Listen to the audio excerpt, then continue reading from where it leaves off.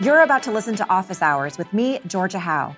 This is a weekly companion series to PragerU's popular 5-minute videos, where I explore various political and cultural topics with PragerU experts, asking questions and digging deeper to bring you perspectives that you may not hear in a traditional college classroom.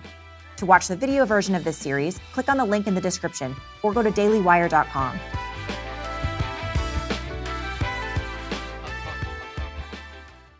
Welcome to Office Hours. I'm Georgia Howe with the Daily Wire.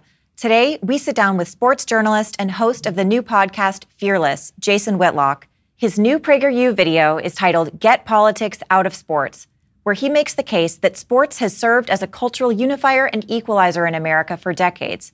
Yet, with the rise of a few vocal radicals, an attempt to fundamentally change sports into a tool for political division is underway. Let's jump right in.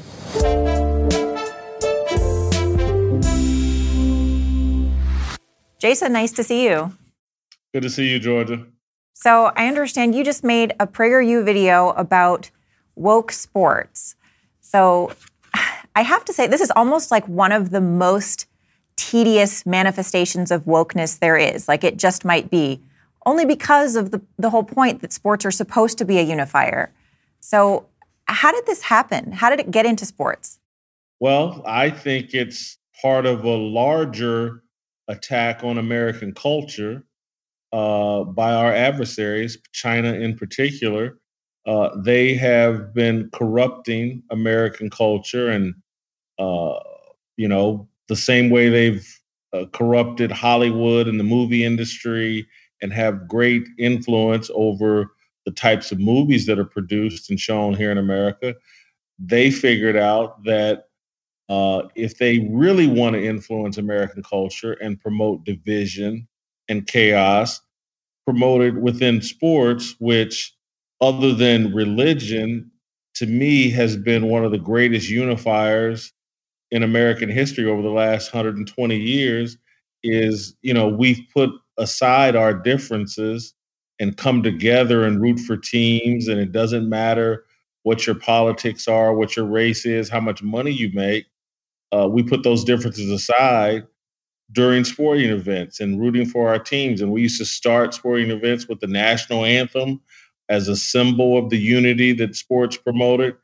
And now we're doing, just the opposite. Many of our athletes are protesting during the national anthem.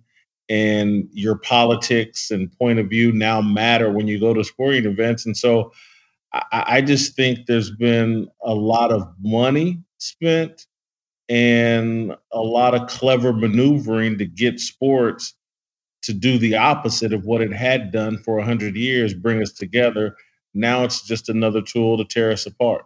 That's a pretty bold claim that China is purposefully doing that. It's not the first time I've heard it, and I'm not necessarily doubting it, but what kind of specific kind of evidence or arguments do you have, and how would you say that they're doing that? Well, I would look first at what's the strongest cultural influence we have in sports. And I would say that it's Nike. And I think that people don't have a full understanding of how powerful Nike is in the American sports world. They are the most powerful entity in the American sports world. They're more powerful than the NFL and the NBA and any other sports league. Nike is a $40-50 billion global corporation. The NBA is an $8 billion global corporation. Nike and Phil Knight, the founder of Nike, have a long-standing investment in China. And they started investing and building their relationship with China 40 years ago. Their CEO, John Donahoe, just recently said publicly when talking to Wall Street analysts that Nike is of and for China. Wait, sorry, what? Of and for China. So it's an American-owned company, but they're openly stating that they serve China. This is a direct quote from John Donahoe, the CEO of Nike. They're not hiding this. There are 1.4 billion potential customers in China. There's only 300 million of us here in America. For the kind of growth that Nike is looking for, they're betting on China. And they're betting on the kind of cheap and or slave labor that's available in Asian countries and in China. And so Nike's the strongest influencer in sports culture. They're in bed with China. And it's not a coincidence. It's very calculated on Nike's part that Nike's biggest brand endorsers, LeBron James, Colin Kaepernick, Serena Williams, these guys all now promote an anti-American sentiment that America is unrepentantly racist and that America is just unfair and controlled by white supremacy. And that's not a coincidence that they'll say nothing about China. And LeBron James goes over to China at least once or twice a year. Anybody that opens their eyes and evaluates China's racism, particularly towards Black people and African, would understand and know that in comparison to China, we are utopia. We are the world leaders when it comes to racial progress, racial unity. We have more diversity than anybody else on the globe, and we've handled our diversity better than anyone else on the globe. But these Nike athletes wanting to win the favor and curry favor and improve their relationships with China, express all this anti-American sentiment, and it's not on accident. It's not organic. They're doing what Nike wants them to do so that Nike can improve its relationship and market share with the CCP, the Chinese Communist Party. So the idea is that the CCP has a vested interest in Americans kind of turning on themselves. And so that's their bargaining chip with these global companies, is they'll say, if you can promote those sentiments, we'll do business with you. Is that the idea? I'm not even sure if it's that explicit. I just think it's kind of understood that China under the CCP is an authoritarian run government and system that squashes dissent. And communist countries, if you just look at the history of communist countries and the propaganda they have always used against Western civilization, America in particular, they've always tried to smear us as racist. Again, this goes back to the Soviet Union when they had power, and they had far less diversity than America, far less, much more homogenized society and culture. So they're not dealing with the kind of racial issues that we deal with on a daily, hourly, minute-to-minute basis in America.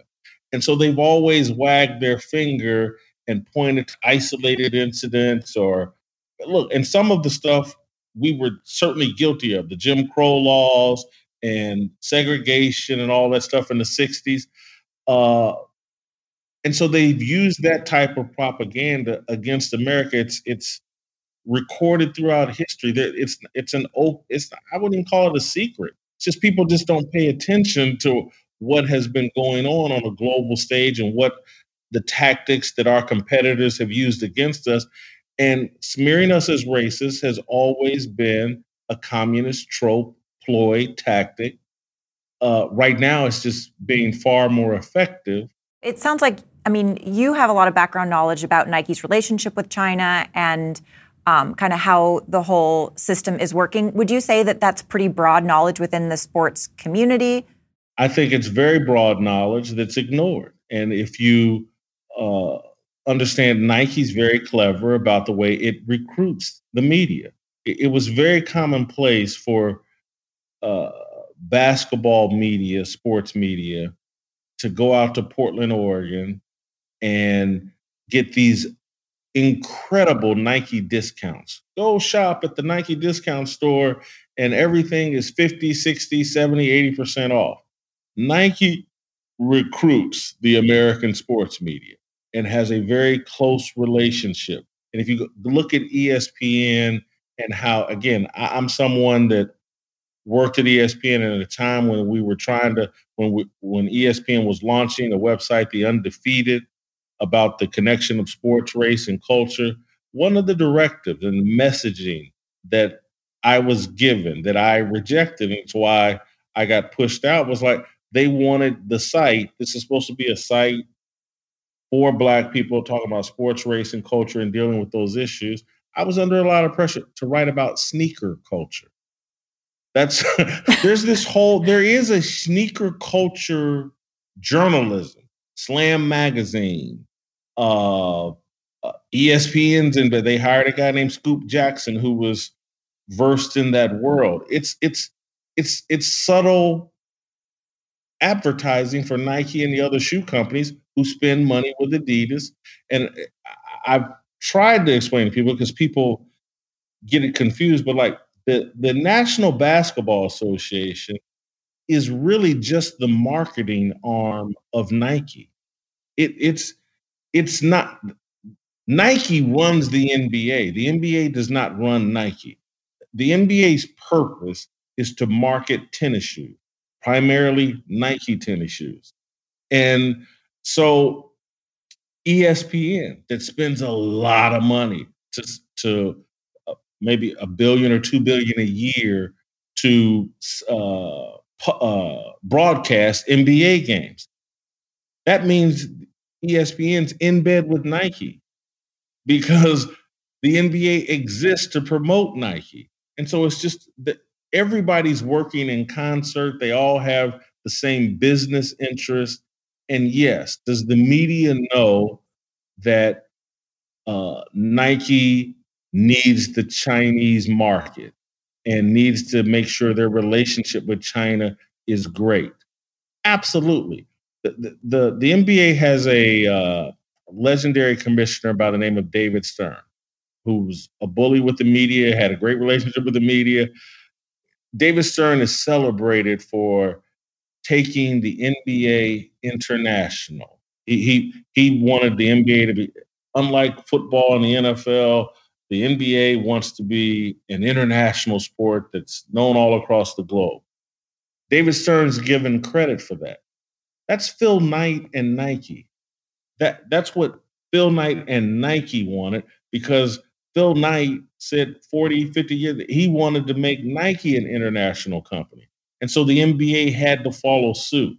And that's why the NBA has been the wokest, most anti-American league of all the sports leagues in America. Because again, the goal is, how can we get to those 1.4 billion people in China? How can we make sure the CCP allows us to sell our shoes and market our products? How can we become bigger in China? That's the end game. That's where the most money can be made. So if this is like becoming fairly common knowledge within at least like the media space or the sports media space, I mean, I would think that this sort of plot requires people to kind of be ignorant, or at least to have a mass of people be ignorant.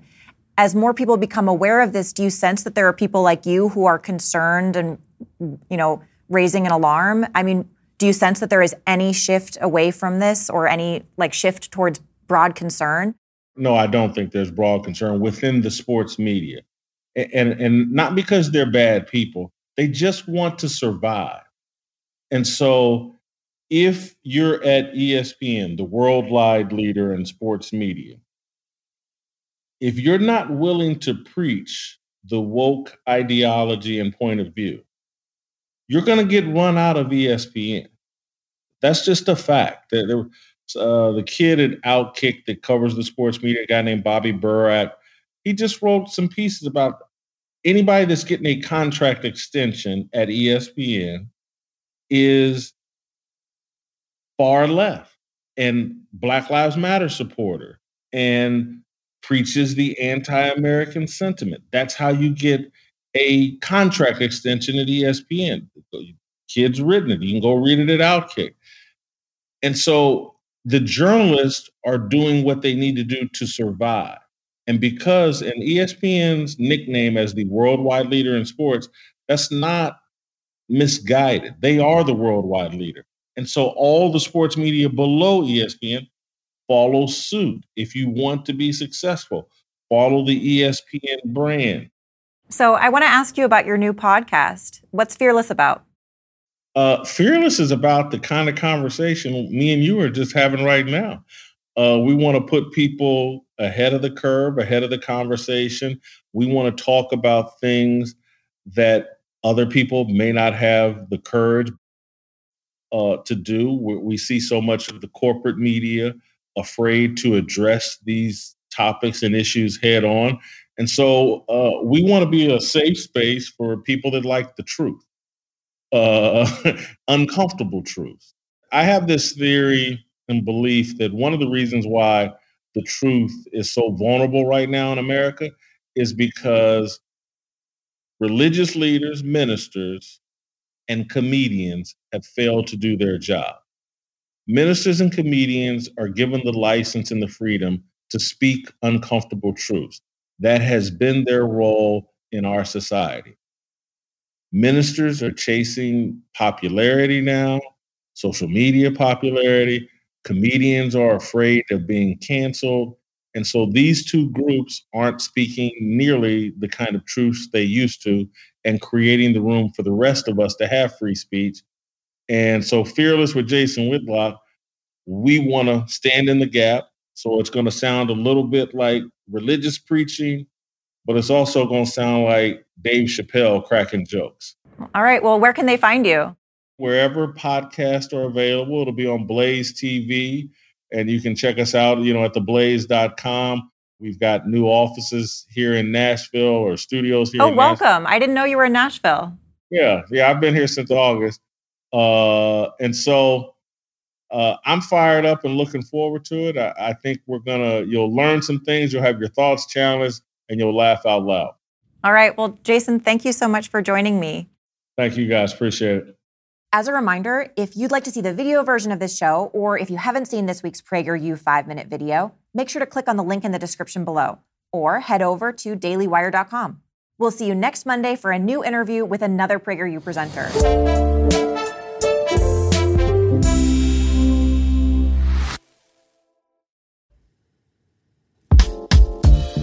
While tackling your New Year's goals, don't forget about your daily dose of fruits and vegetables, which just got easier to remember thanks to Balance of Nature. Their fruit and veggie capsules offer a convenient way to consume those essential nutritional ingredients daily. So improve your diet and feel your best this year. Go to balanceofnature.com and use promo code WIRE for 35% off, plus a free fiber and spice in your first order as a preferred customer. That's balanceofnature.com, promo code WIRE.